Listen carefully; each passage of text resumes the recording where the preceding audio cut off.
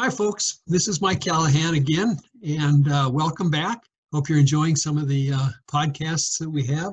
Today, I've got a very special guest. Her name is Susan McCain. Susan's a veteran with the Michigan Army National Guard. She spent 8 years active and in the reserves with the Guard, and has some great things to talk about in her own personal story, her own quest to find purpose in her life, and to truly be who she is. And she's learned a lot, and we want to share some of the things she's done, and hopefully give you some insight and encouragement as we all go through this process of figuring out who we are. So with no further ado, Susan, take it away.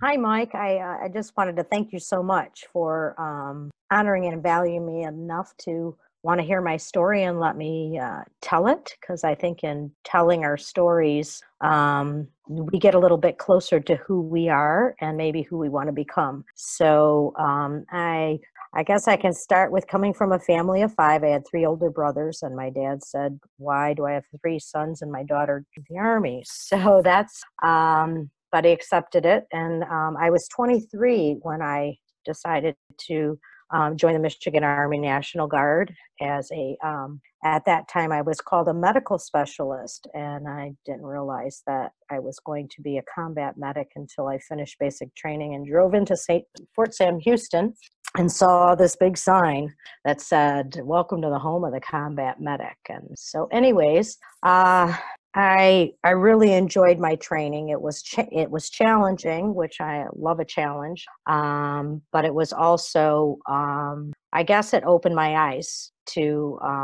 a larger world view at 23, which I really needed. And I enjoyed the camaraderie that I shared with my fellow soldiers. I enjoyed the training, and I also spent the 3rd year in my training, I was to be part of a nuclear, biological, and chemical warfare team. And that was when the reality of war really hit me. It made me realize what I did sign up for. And fortunately, I was in a simulated wartime annual training up in Grayling, Michigan at that time. And I was also studying to teach a vacation Bible school course once my 2 weeks was up. So God has always been a very, very large part of who I am and what I want to become. So I filter things through Him, and have learned a great deal, and I'm very excited about where I've been and some of the choices I've made. And towards the tail end of my 3rd year in the military, I met a wonderful man who was tutoring me in a college algebra course, and who I've been married to for almost 32 years. It'll be June 25th will be our 32nd year of marriage. We have 1 son, Ian Collin, and he's going to be 27. Very proud of who he's becoming. And anyways, my decision after the 3rd year of my active duty status was to decide whether to continue with a career in the military or to get married and start a family. And I'd always wanted a family. So that decision wasn't that difficult.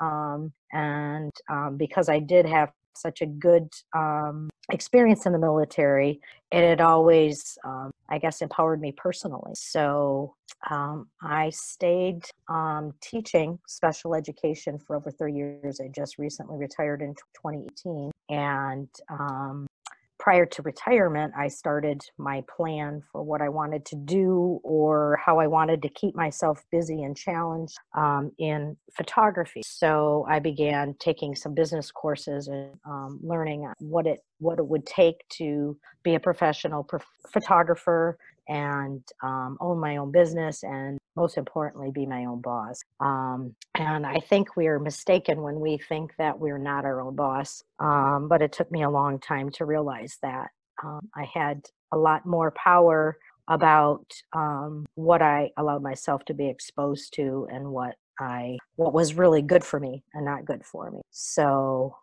in the morning, I started a ritual once actually, shortly before I retired, I decided I wanted to create these miracle mornings. I became part of a group called the Miracle Morning Group, and there's a book that's called that by Hal Elrod.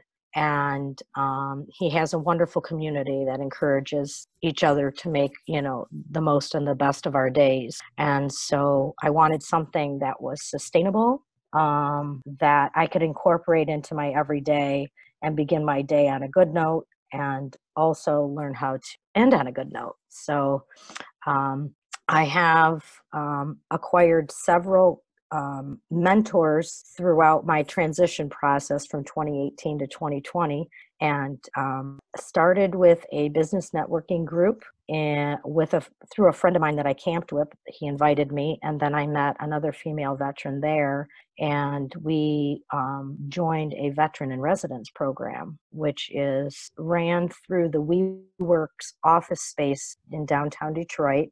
And there's a group of veterans. They have new cohorts like every 6 months. Well, Susan, I really like what you're saying about a couple of things. One is that you are your own boss, regardless of where you're working, because to acknowledge that and to understand that is really important. We are in control, regardless of where we're working. So that's a pretty cool thought. And then also how much you've been able to take advantage of mentorship and mentors in your life, and how important that has been. Yeah, just to admit that, I can't figure it out on my own, and that there are other people that specialize in different areas, and that I could never know everything that I needed to know about anything. Right.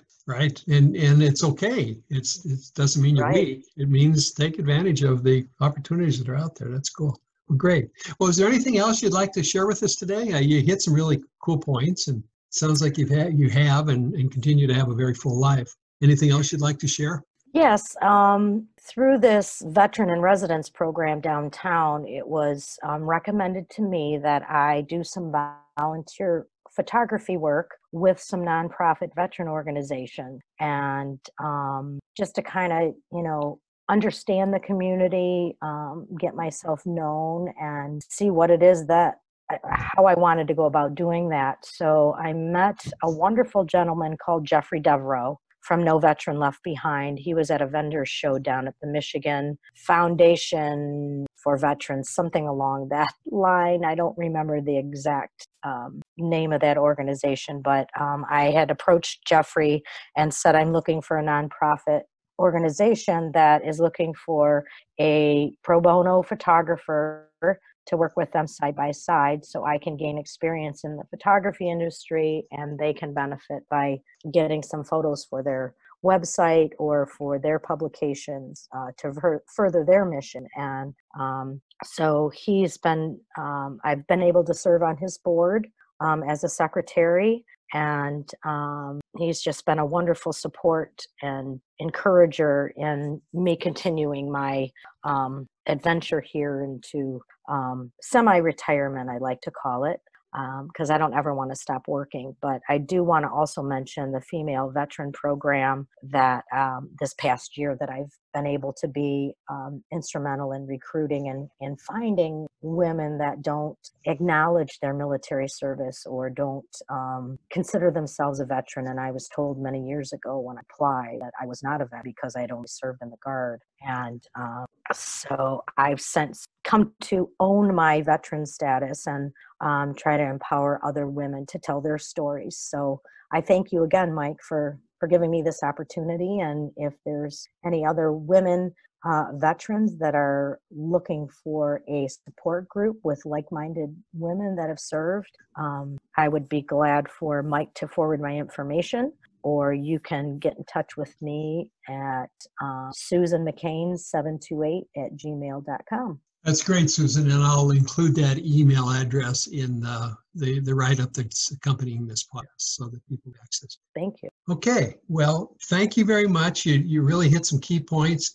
The whole idea about volunteering and making connections out of that, and networking and taking advantage of mentors in your life, and taking control and being your own boss. And that's really what it's all about. So thanks again for taking the time to be with us, and hope you have a Have a great day and a very, very safe one. Take care.